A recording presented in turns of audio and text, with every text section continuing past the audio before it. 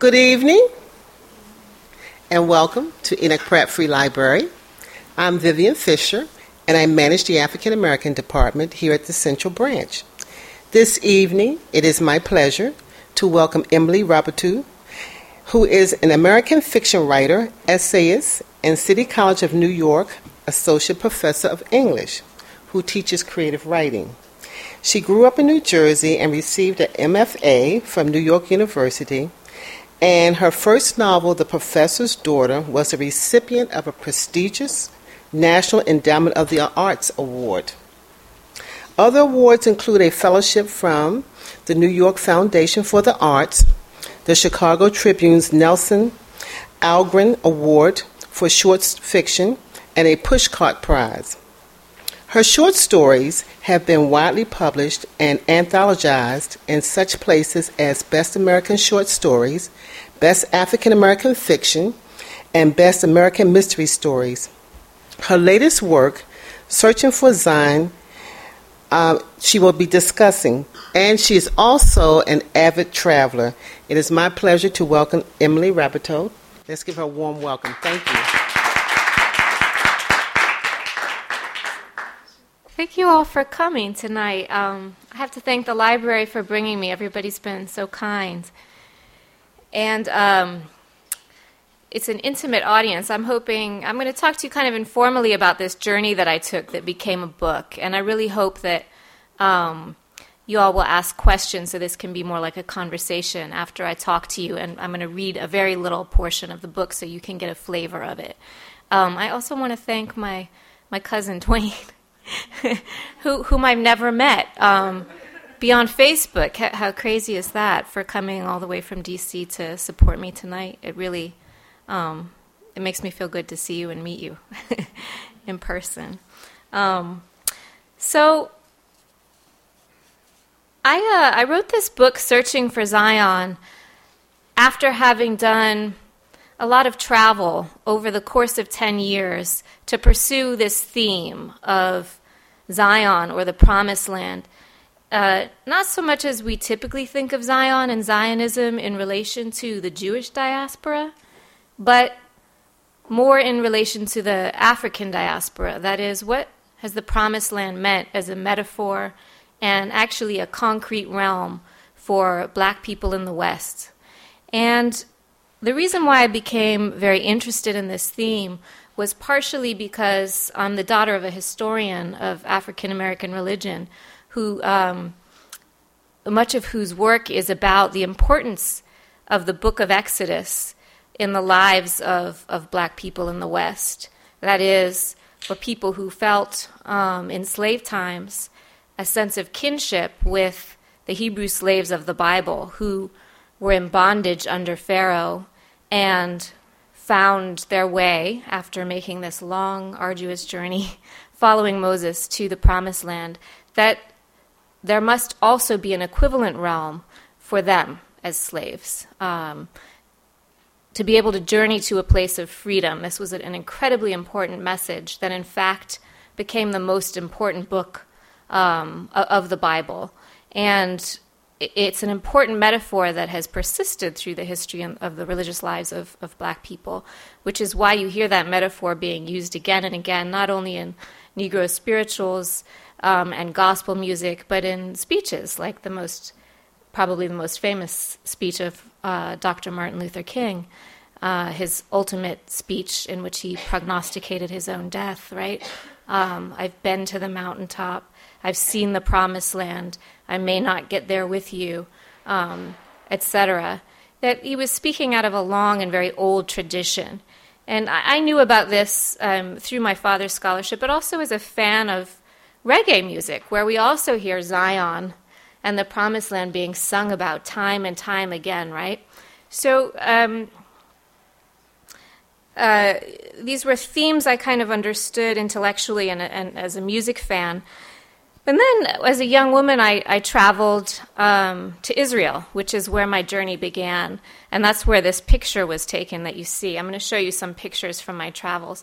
I went to Israel to visit my best friend from childhood, who was Jewish, and who decided to become an Israeli citizen, there's a term called aliyah, which some of you may know, which is the right that any Jew has in the diaspora to return to the Holy Land and become an Israeli citizen, so long as they're not perceived a danger to the state. And she did this after we graduated from college. She decided to become an Israeli citizen. And I visited her there when I was 23 years old. It was during the Second Intifada, a very politically hot time in Israel, as it almost always is. So there were bombs going off in the street. And I had two simultaneous and contradictory feelings on that trip. One was kind of an enormous sense of jealousy that my friend had the opportunity to become a citizen of another country. And that feeling came because I'm biracial, and as a person of mixed race, I had felt often growing up like I wasn't quite sure where I fit in. In my growing up, it felt very much as though the country was still divided along racial lines, and I wasn't this and I wasn't that, and it was a sense of not quite belonging. And it seemed to me that my friend, whose name is Tamar, had found a place, a country that embraced her and a people to belong to. As it turns out, it wasn't that easy for her either. It's a hard place to live. But I felt very jealous that she could leave America and become something else. And the other thing that happened to me in Israel was I was very surprised to discover black Jews, like this young woman who's from the Ethiopian Jewish community known as Falasha, the Falashas, also known as Beta Israel. As you can see, she's a soldier in the Israeli Defense Force, and it was not uncommon during my visit there, my initial visit, to see soldiers just all over the streets defending Israel while bombs were going off all the time. And so this was the other feeling I had in Israel was, but how can this really be Zion? As beautiful as Jerusalem is, with all this strife going on, this doesn't feel like the land of milk and honey to me. And here's another photo, pictures of holy men from the same community, the Ethiopian Jews. And there was another group of black Jews there. These are some more children from the Ethiopian community. They are recent immigrants, and they are standing outside an absorption center. You may have heard in recent news that some of the women from this community have been inoculated or given forced sterilizations with Depo-Provera. We can talk about this a little more afterwards because it's slightly off track. Being told that it's inoculations by their doctors without their consent. They've been sterilized, and so there's this big controversy that's just come out in the world news about it. But it wasn't very surprising to me, having learned a little bit about this community in Israel, because their civil rights are not very good, disturbingly. There's another group of black Jews living in Israel known as the African Hebrew Israelites, or the Black Hebrews, and I was interested to learn about them too. My initial visit to Israel, there wasn't time enough to learn more about these two groups, so I went back years later after I had become a professor and had the means to explore as a journalist and a writer what their exoduses had been, why they had come to Israel, and whether or not they found the promised land that they dreamed of when they left the home place.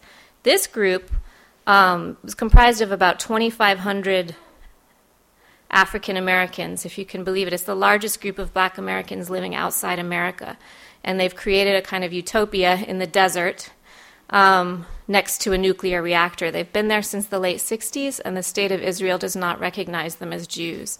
They're, to me, a sort of problematic community. They practice polygamy, but also I admired a lot of their beliefs and practices, and it reminded me a little bit of like a Native American reservation, like a nation within a nation, because they don't enjoy the rights of citizenship, but they're allowed to squat there and live there. So they have their own government, their own school, their own hospital, etc. And many of the people in that community claim to feel much freer there than they did in America. One man, an elder, I asked this man in the white, do you really feel this is the promised land? And he said to me, child, I was born into a Detroit ghetto. If I wasn't here, I would be dead. That was his cagey answer to that question. Some of their youth, they've been there long enough that they've had children who've had children there, many of whose first language is Hebrew. Some of whom fight in the Israeli Defense Forces, like that Ethiopian Jewish young woman I showed you. Even though this group doesn't have Israeli citizenship, they're still fighting on the side of Israel, which I found very interesting as well. So, after learning about these groups, I thought, I want to keep pursuing this theme. That is, I want to keep talking to people from the African diaspora who believe in a promised land somewhere else, to the degree that they would pick up their roots and journey the world to try to find it, in order to ask them whether or not they had. This was some clothing I was made to wear in order to attend a Sabbath service with the Black Hebrews, because the clothes I showed up in were considered immodest. Anyway, this is the next step in my journey was Jamaica, where I went next. As I said, as a fan of reggae, I knew Zion was incredibly important to Rastafarians, but I didn't know anything about that faith. And I felt that before I journeyed further, I needed to talk to some Rastas about their beliefs and where Zion was for them and why. These two Rastas were telling me, even though to you, like to tourists who come here, Jamaica may seem like a paradise, for many of us, it's just a sentence that we're living out, like a prison term, before we can return back home. And by home, he meant Africa at large, and in particular, Ethiopia. Here is like a triptych, a hero wall that I ran across in Kingston. On the left, of course, you have Bob Marley, the most famous face of reggae and probably of Rasta as well. And the two men to his right, of course, are Marcus Garvey and Emperor Haile Selassie of Ethiopia, whom the Rastas consider to be their god and their king, really a messiah. We can talk more about why that is. I visited the 12 Tribes of Israel headquarters in Kingston. The 12 Tribes is one of several sects of the Rasta faith. I didn't know before I went down there. There are many different kinds of Rastafarians.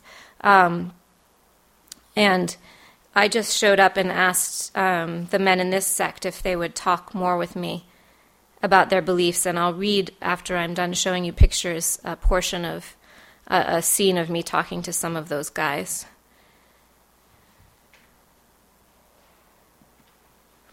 After learning a little bit more about why they thought of Ethiopia as Zion and Haile Selassie as the Messiah, I traveled next to Ethiopia because there are several Rastas from the Caribbean who have emigrated to Ethiopia into a town called Shashamane, and they have kind of a utopia there. And my question for them was the same: did you find the promised land you were looking for? The reason why they've gone to Shashamane is that there was some land gifted to them, not just to Rastas, but to all black people of the West. The land was gifted by Haile Selassie as a thank you for support that had been given to him, financial support, by a lot of black people in the West during the Italian invasion in the 30s. Ethiopia is like a very important realm because for Rastas and many Africans in the diaspora, because it's the only African nation never to have been colonized. And Italy made an unsuccessful bid to colonize it. And during that unsuccessful bid, a lot of money came flooding in from people in America and the Caribbean to make sure that the Ethiopian army could vanquish them. And partially as a result of that support, as well as a lot of support from Europe, they did. Italy was unsuccessful. So here's Shashamane. You can see Emperor Haile Selassie here with his wife, Empress Menen, lionized on the cart behind this horse at the hotel where I stayed in the Rasta community. This man, Ras Hailu, is originally from Trinidad, and he's one of the few Rastas who ended up staying there. A lot of them wound up leaving because, ironically, though Haile Selassie is like a god to them, for many Ethiopians, he was a tyrant under whose rule hundreds of thousands of Ethiopians starved to death. So when a lot of these Rastas showed up kind of looking to go back home, they were surprised to find that Haile Selassie had recently been deposed by a socialist revolution that unseated him. And the catchphrase of that revolution was "land to the tiller." They wanted to give the land back that the emperor had possessed, along with the church, to the people so that they could farm it, including some of the land that he had given to men like this and black people from the West. So they showed up thinking there was going to be this large parcel of land. In fact, it was much smaller because a lot of it had been repossessed by that revolution, which was called the Derg. And assimilation was hard for the Rastas because they didn't speak the language, which is very complex. Amharic has a different alphabet. And also, many of the locals didn't understand their religion because most of the locals are entrenched in Orthodox Christianity, a very ancient form of Christianity. So this man stayed because he married an Ethiopian woman, which allowed him to have deeper ties. And these are his 3 children. The one in the red dress was named Eden, and on the day I visited, it was her birthday. This man, Brother Brian, also stayed because he married an Ethiopian wife. So I found that, like, the people who had the most success sort of finding home were the ones who became more immersed in the local culture instead of staying in kind of a bubble of what they thought they would find when they came. Again, I was made to wrap my hair. This is at the Nyabingi Temple, another one of the sects of the Rasta faith. And I visited on Haile Selassie's birthday, their temple, where they had a celebration. It's considered a holiday, his birthday, much like, a high holy holiday, like Easter or Christmas almost. But that's not something that, like I said, the locals would celebrate or even really understand. Here is kind of another hero wall in Shashamane. You see the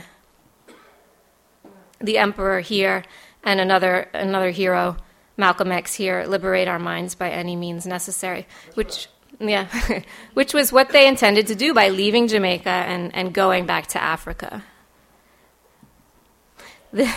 This little boy, Abu, is a Habesha, which means a local Ethiopian, and he was looking at me and laughing and calling me Ferengi, which in Amharic means outsider, foreigner, or white person.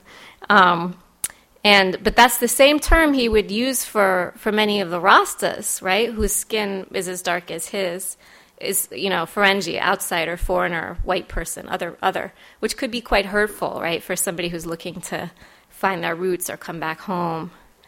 I took this picture in a holy city in Ethiopia called Aksum, just to show the entrenched Christianity there. These people have risen above dawn to worship, and here they are after the sun has risen.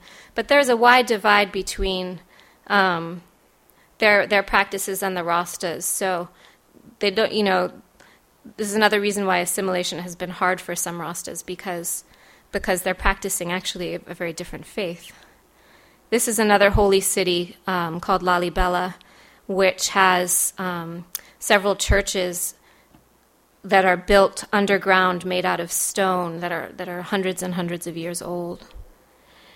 The next stop on my journey was Ghana, and I went there because a lot of those Rastas that hadn't assimilated chose to leave Ethiopia Some of them came to America, some of them went to England, and some of them went to Ghana because they really were committed to staying in Africa. Ghana is, in many ways, an easier place to assimilate because they speak English there. It's having been a British colony. And also because this is, Ghana is in West Africa, while Ethiopia is in East Africa. So actually, the ancestors, like the blood ancestors of the Rastas and black people in the West, are likely to have come from Ghana and other countries along the West Coast. So it has a lot of draw for not just Rastas, but especially for African Americans. It's the most popular tourist destination in Africa because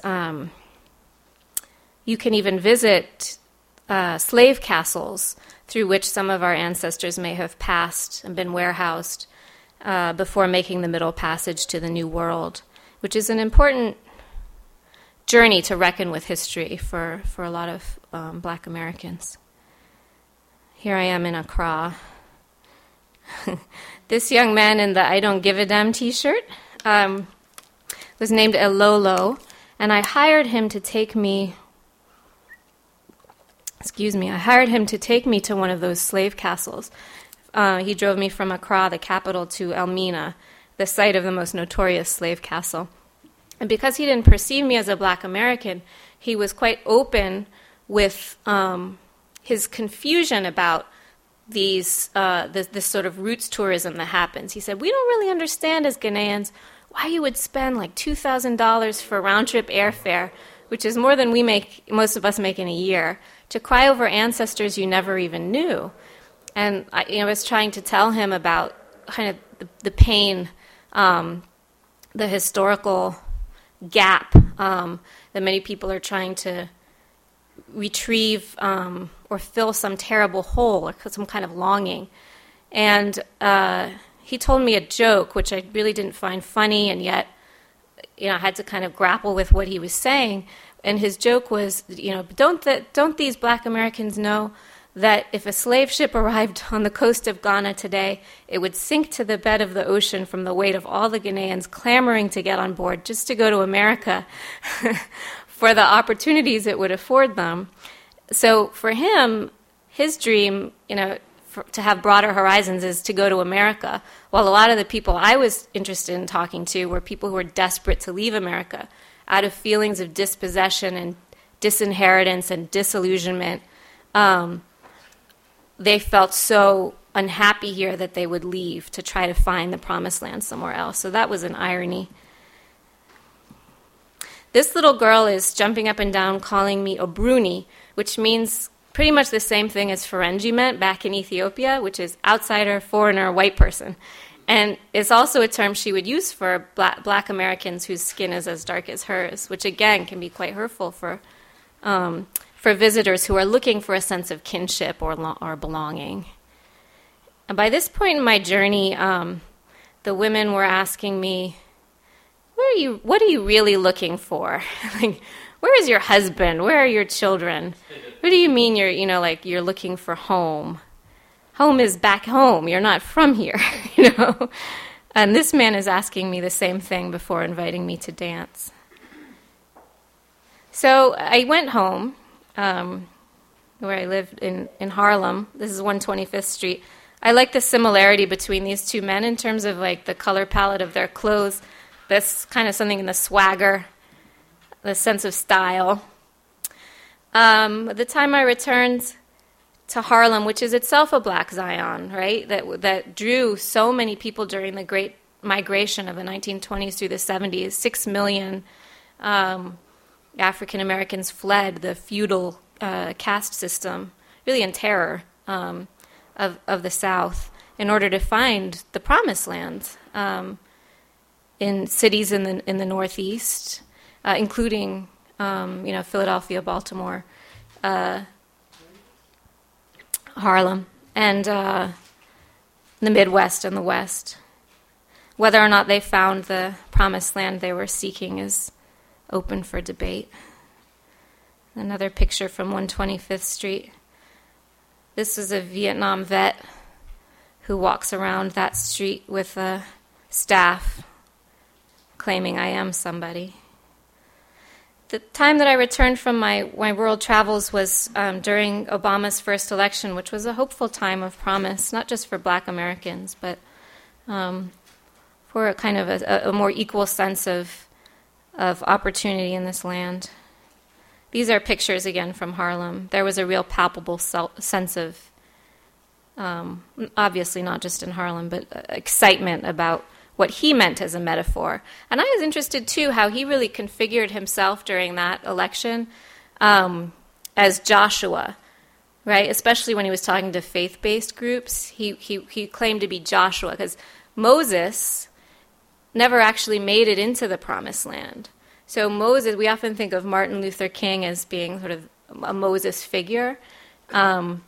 And in a way, Obama was very craftily posing himself as standing on the shoulders of Moses, the civil rights movement, really, the civil rights era, and what that had meant, by claiming to be Joshua was the one who brought the Israelites into the Promised Land.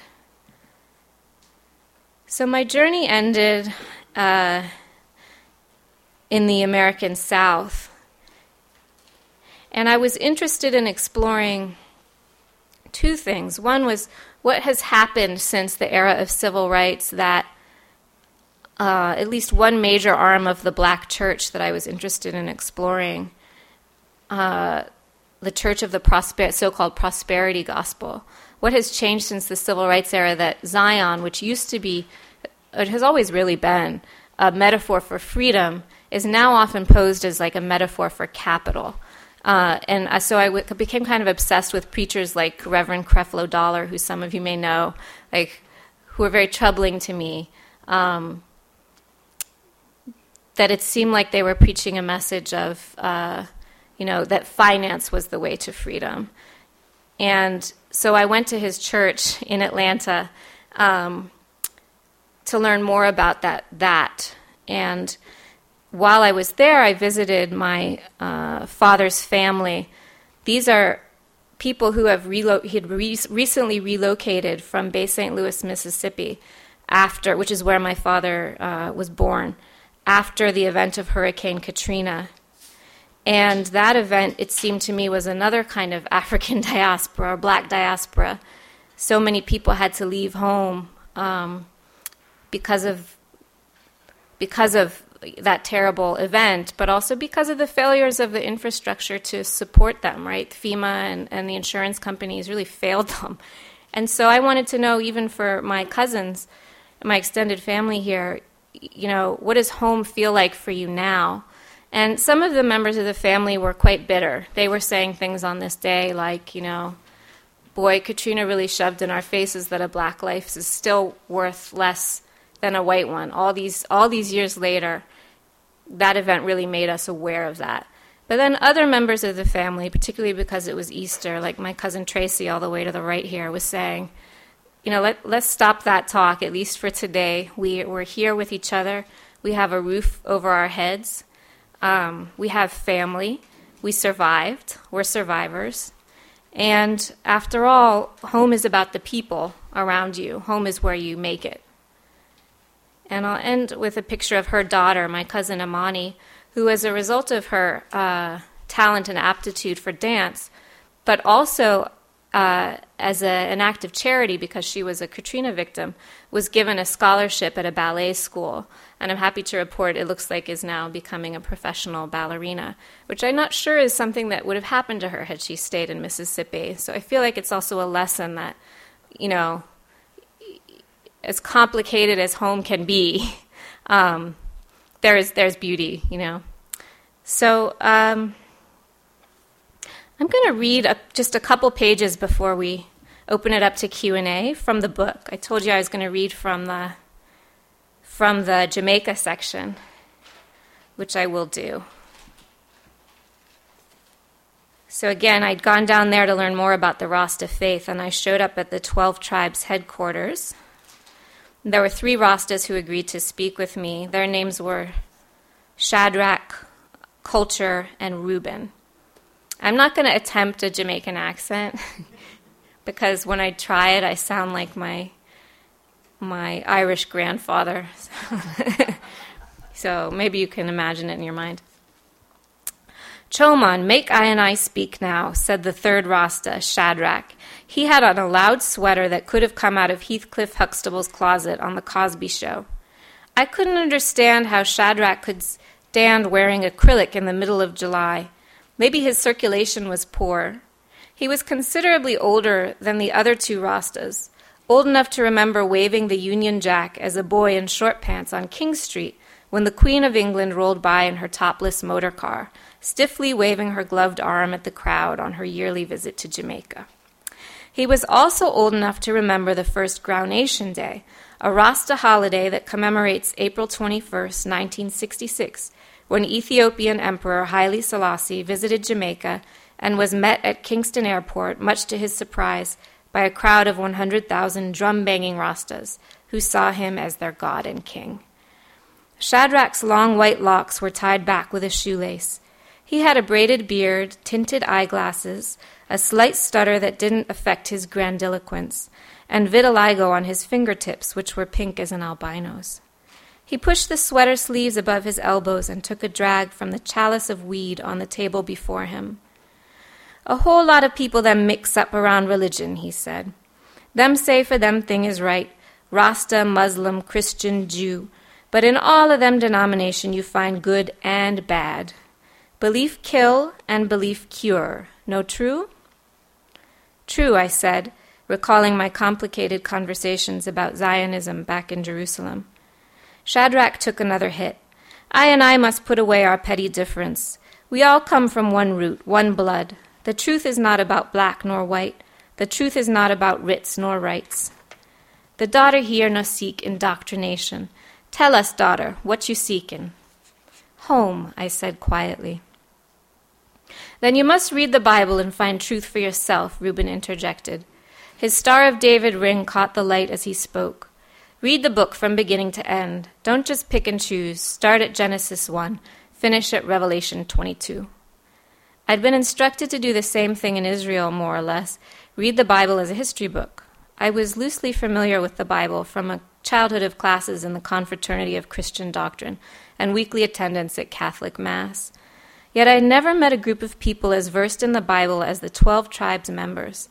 They, and other Rastafarian sects, preached that the stories of the Old Testament refer to black Africans who descended from the Jewish fathers, Abraham and Jacob. White Christians, they believe, altered this fact to keep Africans in a subordinate position. "A chapter a day keep the devil away," piped Culture. "If you seek, you shall find," said Shadrach, extending a lit match to Reuben, who had just finished rolling his own joint. "I tell you this, Sistren," Reuben said, "the truth will be revealed to you if you seek it, but not through the path you come by. The path not by genealogy, geography, or blood, but by spirit." I inhaled, knowing he was right as soon as he said it. At its root, my quest wasn't about identity, it was about faith. "None but ourselves can free our minds." Reuben spoke with his hands. The hand holding the joint described ovals of smoke that disappeared in the air. "The place you're looking for is an inborn place. Zion can only reveal itself unto you when you know who you are," he told me. "If you read the book, then you will see you are a true Jew." "A Jew?" Some people consider Rastafari a third-world millennial Jewish sect.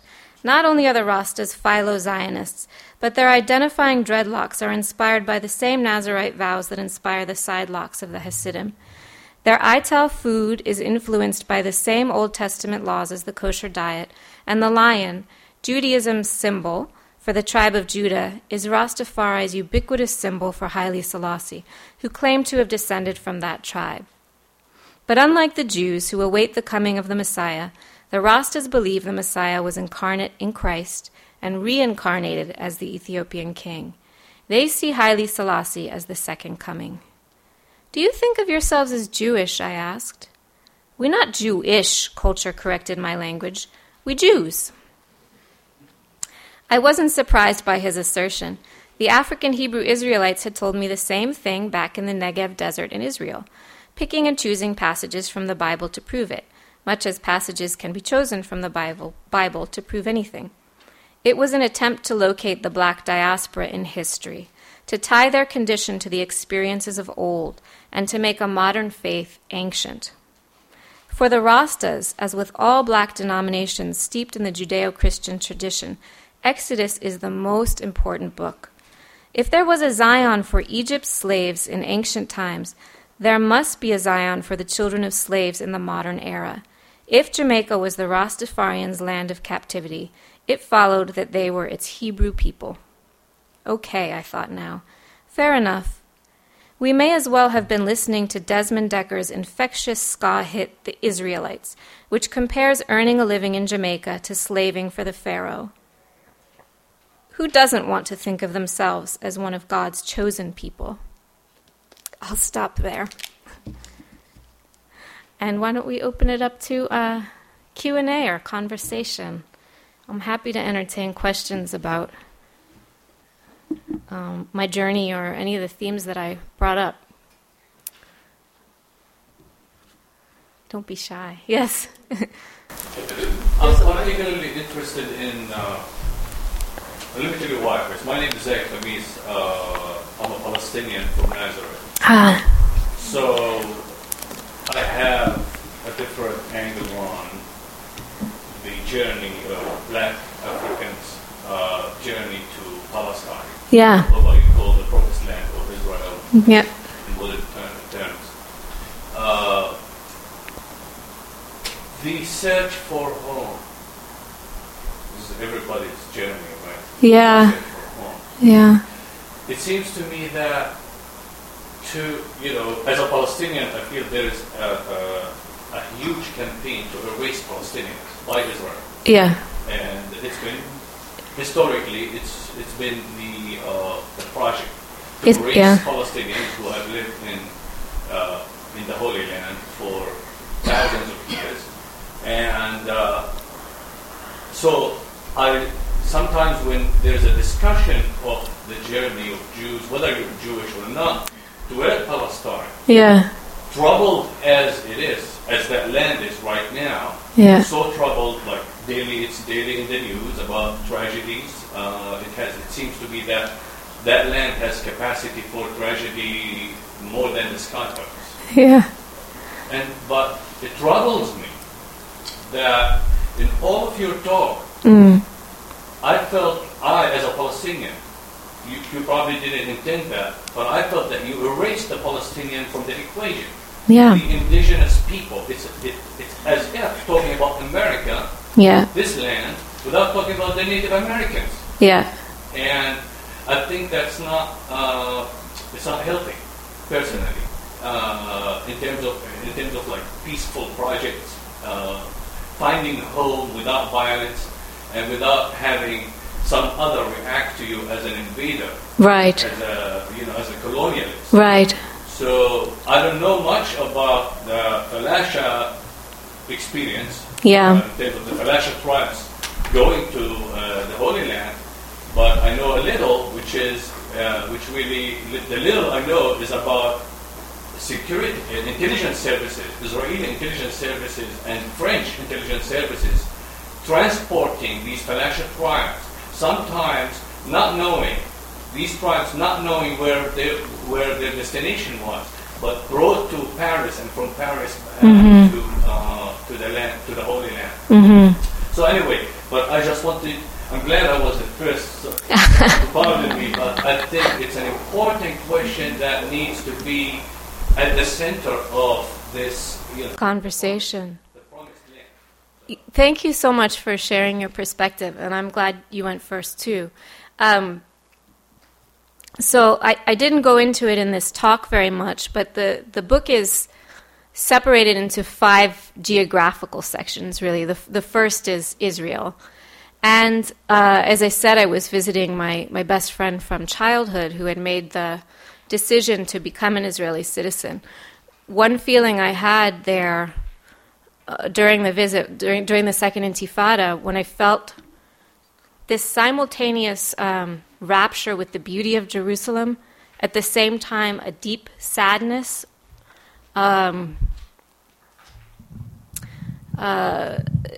over the political situation, and also a feeling of outrage on behalf of the Palestinians. I felt that my friend had become a part of a state, an oppressive state, that in a way didn't deserve the friend that I believed I grew up with. To the extent that I was angry with her for having made the choice, to become this. And this is sort of a more personal story, perhaps in the larger themes you're discussing, but it's a big part of this book too, is this confrontation in her spirit even between her longing to be in this place as a Jew and what it means to be part of the Israeli state, wanting to kind of work towards peace, but being in a place where there are very few people that she feels allied with. So which is why I said, even though I felt in a way jealous of her being able to become part of a people or a place that seemed to embrace her where she might belong, it was very premature of me to think that was a simple choice or a simple realm, when in fact, how can this be Zion for Jews when it's superimposed on another land, like another people who are being oppressed underneath it? It felt like the terrible paradox for me. And for the two groups I was interested in talking to, if I spoke Arabic, this book might have been wider than it is. But these two groups I spoke to, I also wondered, do you have affinity for Palestinians or association, particularly the Black Americans? I saw a parallel in sort of political circumstances being an oppressed people. It's that here are these Black Hebrews who claim to be Jews and living in Israel. They're not considered Jewish, yet they call themselves Jewish. But don't they have some feeling of sympathy or empathy for the Palestinian state? And they wouldn't talk about that with me, I think because it would have been too dangerous to do so. Because they're being allowed to squat there, that if their sympathies... I don't know, but it felt like they weren't even free to talk about what might seem like parallels you could make between these two peoples and histories. These are some themes that you will find addressed in the Israel section. It's not that it's erased. It's not exactly the focus of the book, but I'm glad you brought it up as something that seemed missing from the talk. Because the Promised Land, home, the search for home, of course, is a universal search. Other questions? Yes, sister. Thanks a lot for coming. I will just highlight a few things.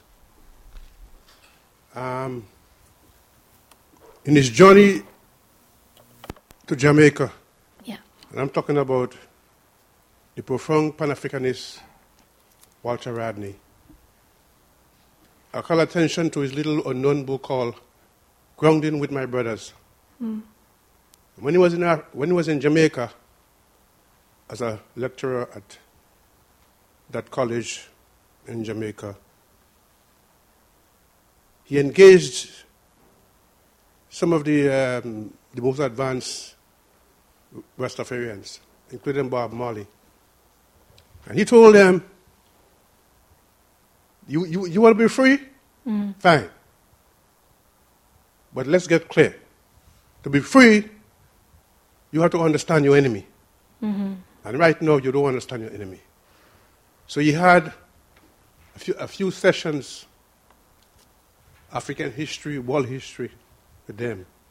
But still, most of them don't get it because they don't want to get involved in politics. Mm. But it seems to me that when the session was over, it seems to me that Bob Marley in particular began to understand the Baba is absolutely right. That to get freedom, you ought to become political. Mm-hmm. To understand your enemy, which is world imperialism. Mm. And it seems to me that Bob Marley began to develop more political songs as opposed to just, feel-good songs. Exactly, feel-good, Yeah. Now, at the same time, Walter Rodney denounced Haile Selassie. He denounced, and he put it in historical context. Haile Selassie is an agent of imperialism. Yeah. So obviously, it seems to me the Rasta is very confused. Very confused. At the same time, Baba Paul Robeson, one of the greatest Pan-Africanists ever, he denounced Haile Selassie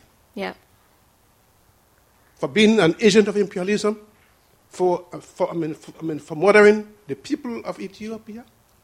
And at the same time, Paul Robeson put the ancient Kushite Empire in context. Another one was Kwame Nkrumah.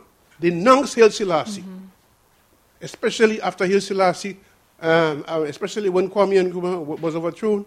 He began to realize that Africa is in serious trouble. People like Haile Selassie and all the other crooks in Africa, they got to go. And the only way to do that is profound African and world revolution.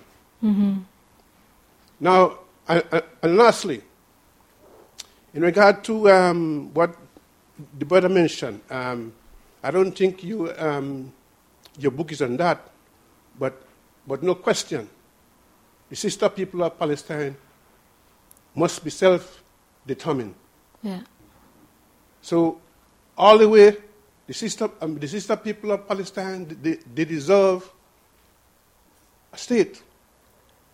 But it seems to me, quite frankly, it will not be done unless people of the world get involved, and especially the internal situation in Palestine must be radically changed.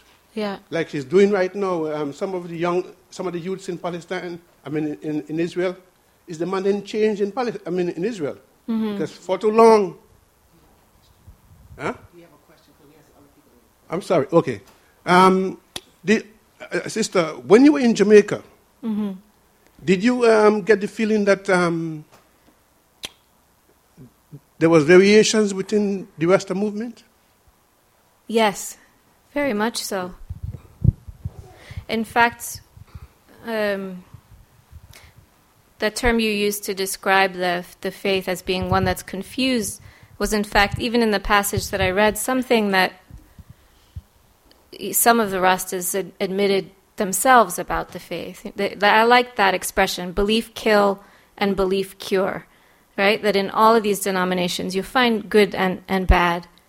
And sometimes people ask me, after exploring this theme in so many different parts of the world, what the idea of Zion or home means to people, what did you conclude it actually is? And as these Rastas were telling me, you're going about your quest kind of wrong. There's not necessarily a geographical place, but an inward one. Now, that seemed spiritually correct to me, but what it meant was kind of unclear at that point in my journey, at least. That by the end I had more of an understanding, because I talked to a lot of people wiser than myself, that even if we think we're in Zion, so long as our neighbor on the other side of the fence isn't there with us, then we're deluding ourselves, right? It's nothing but an empty metaphor. That the promised land Martin Luther King spoke of in that speech I referred to earlier was not a country. I thought, Martin Luther King Day, when I hear that speech, I always thought he was talking really about a country, about America. And in fact, he was talking about an ideal striving for human relationships, right? What a country might become if people really genuinely cared about the others who live within their vicinity, to the extent that everybody should be in Zion. So I'll conclude my answer to your question and your comments with something very wise that was told to me by another Rasta in Jamaica, who said, how was it that he put it? It was so beautiful. He said, even if Jamaica became the Zion, the paradise that tourists think it is when they come and experience a sort of version of paradise, even if Jamaica became that for all of its residents and all the people here, an island of Zion is no Zion at all, as long as there are people in the rest of the world who are still tearing out each other's throats over land, over money, over oil, etc. So this is a place that we should attempt to be achieving and entering together on a daily basis. Not really a place anyone ever arrives in and then stays for good.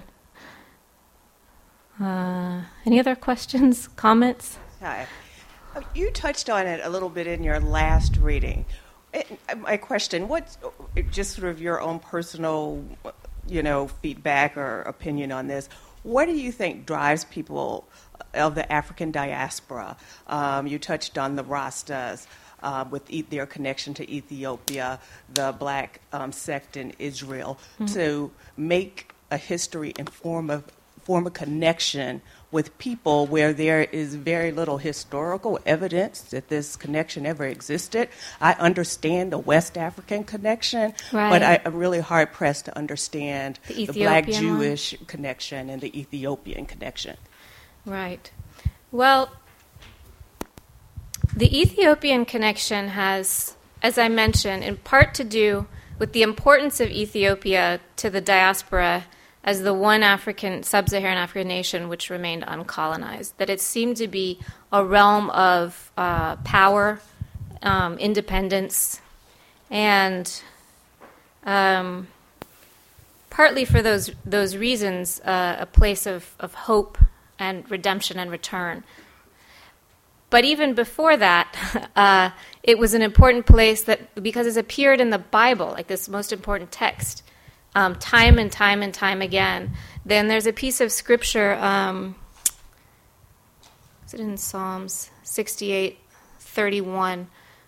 Kings shall come out of Ethiopia, kings shall come out of Egypt, Ethiopia shall stretch forth her hands, which is a piece of scripture that's been variously interpreted in the West by black people. But when Haile Selassie was crowned in 1930, it was like a big world event. He was on the cover of Time magazine. He was a very charismatic figure who appealed a lot to the West to kind of westernize that country. In fact, he instituted its first university, its first airline, roads, hospitals. For these reasons, as well as because he seemed to be fulfilling this piece of scripture that a black king would come out of Africa. Many people, Rastas, not just Rastas, sort of saw him as a really important and even holy figure. So you're right, there are no blood ties there really, but I think just for its biblical weight and also its being a metaphor of resistance, anti-imperial resistance, and against colonialism, it became just a really, in the mind, this beautiful realm. And then, ironically, as the brother here mentioned, Haile Selassie himself had imperial tendencies, so it was not that easy an analog. But it has always been an important realm for black people in the West, for biblical reasons, as well as political ones. Yeah. Yes, I'd like to know if your book relates to any of the history before the splitting of the land masses, and second, in reference to Martin Luther King. My understanding, he was referring to the land between the Rockies and the Allegheny as Zion. As Zion. Oh yeah. I didn't hear the first part of your question. It was a question and then a comment. No, I was asking if your book relates to any of the history before the splitting of the land masses, before the land mass broke apart, or before the Great Flood. Oh, I don't address that in my book. You mean sort of when... Right, especially in reference to what the brother was saying up here, if you understand that history. Yeah. No, if he understood that history, it would bring him back to his own history. Right. Maybe that will have to be the next book for me. Thank you. It's a contested history. Contested. There are two versions. There is the Zionist version. Yeah. The Zionist version. Zionism has nothing to do with the mythical notion of Zion. Yeah. Zionism is separate. Zionism is a European colonial movement led by, of course, the Jewish upper class and its leadership. Herzl. And that kind of ended up mobilizing Jewish communities around the world toward this project of building Israel in the 20th century, rebuilding ancient Israel. But so Zionism claims that this land is the promised land, right? But actually, there is a repressed history, and the repressed history is the history that contends with that version, that this is a God-given land to the Jews. Yeah. There's another version of history that says, no, the Jewish, first of all, the Jewish kingdom, ancient Israel, was there only for 60 years. Only 60 years. And it was in relation to the rest, there were many other people living there besides Jews. Yeah. And the Philistines, for example, the Palestinians, named after them really, were living there at the time. And we all know the story of Goliath and David. So even in the Bible, the Palestinians were actually demonized, let's say, as the bad guys. The bad guys and the little guys fighting against them. Yeah.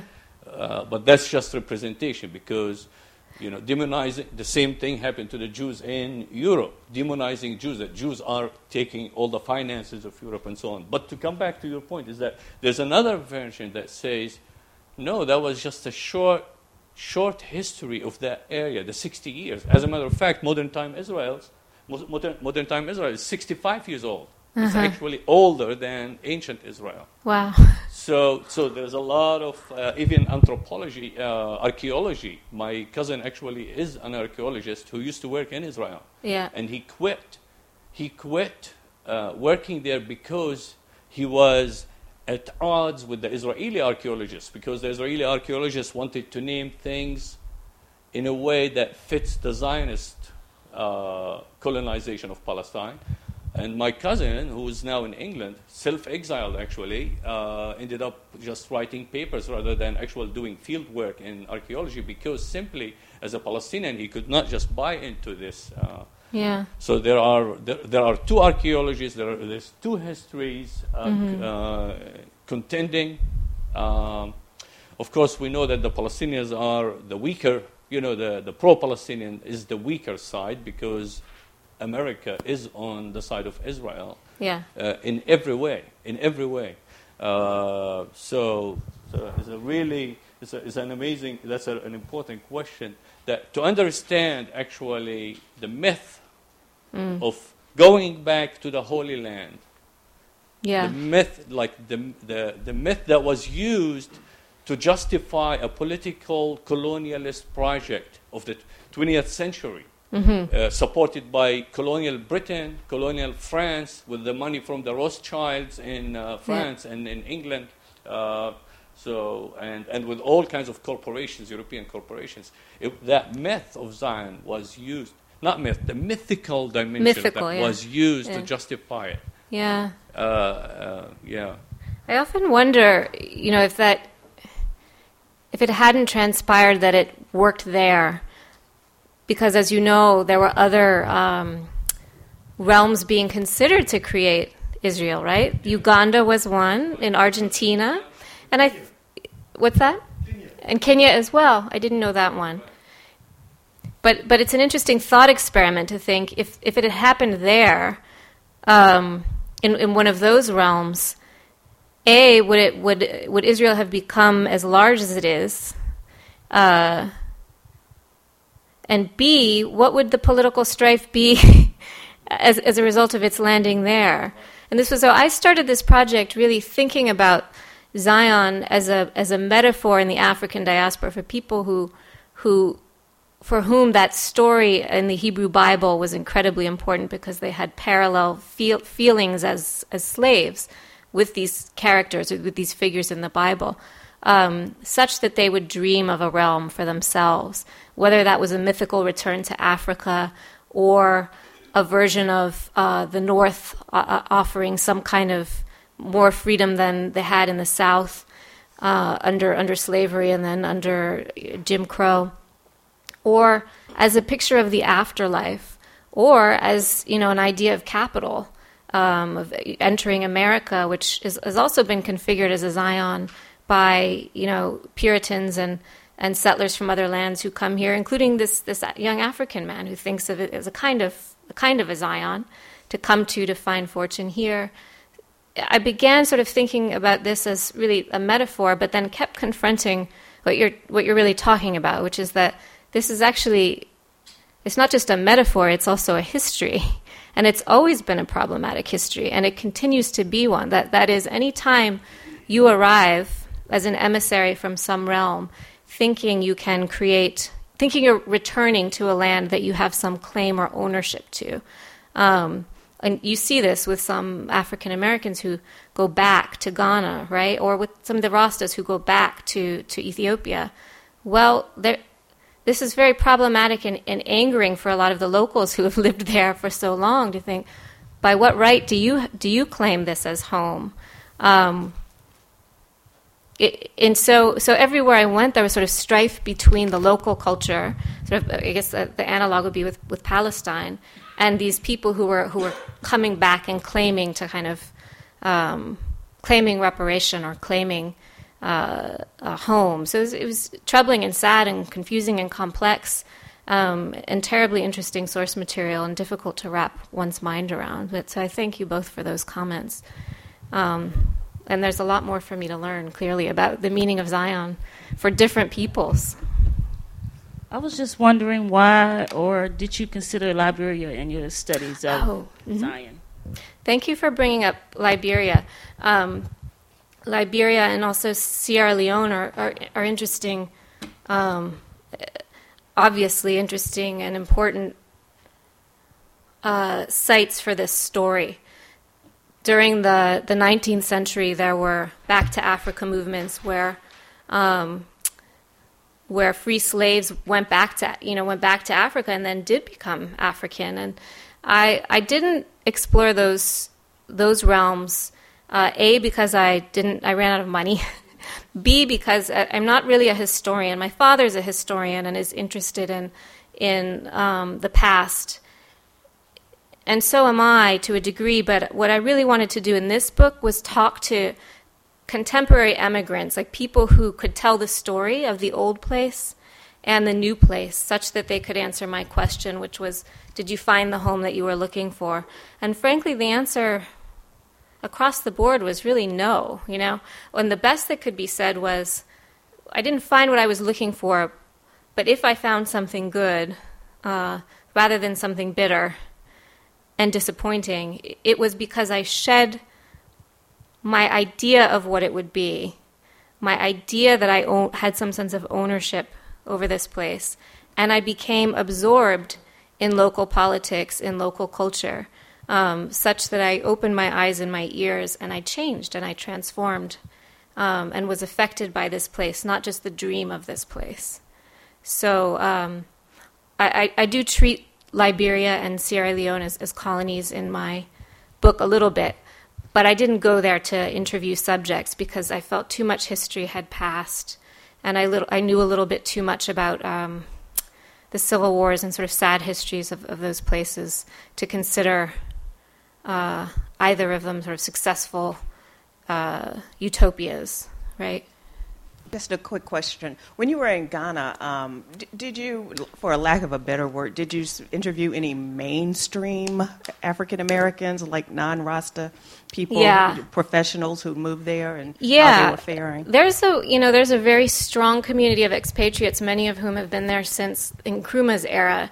And for those of you who don't know, Ghana is also an especially important lodestar in African American kind of longing for Zion, because it was the first sub-Saharan African nation after Sudan to elect a black leader. And that was Kwame Nkrumah in 1957, who invited blacks from the West to come and settle there. in the hopes, he wanted professionals to come in the hopes that it would advance the nation. And so just as there is, the law of return for Jews who may go back to Israel, there is sort of an equivalent law in Ghana called the right of return. You can go and live as like a I don't know if it's not like citizenship, but it's sort of a qualified version of that. And so, particularly in the 50s and the 60s, it drew a lot of blacks. So interestingly, this is like the era of civil rights, so things are ostensibly getting better here, but several people are going there, trying to find home and make a better place. And I did interview several people from that community, one of whom was the earliest to go, a dentist. He was like the first dentist in Ghana, and they're still working on the same equipment from all these years ago. And then some other people, drew kind of bohemian types, wanderers, people like myself who are also just really interested in travel and landed there. And to varying degrees, they assimilated to varying degrees. Some of them were bitter too. One woman told me, I didn't really find the kinship I'd been hoping I would find here. A lot of the locals look at me like an ATM machine rather than a long-lost sister. And she said, I realized that 400 years away has made me something different. I'm not really African, I'm black. That's something quite different. And so she kind of had to alter her wish, which was to be embraced and learn a lot about African history. It was there, slavery, as that same driver who took me to Elmina said, slavery here is a small story. Like for a black American, this is like confounding almost, right? But there's a lot of other things that happen. Why do you have to dwell on that all the time? That's very hard to accept. And, but in a way, if you were going to live there, you had to kind of accept that. Yeah. Maybe one more question. Yes.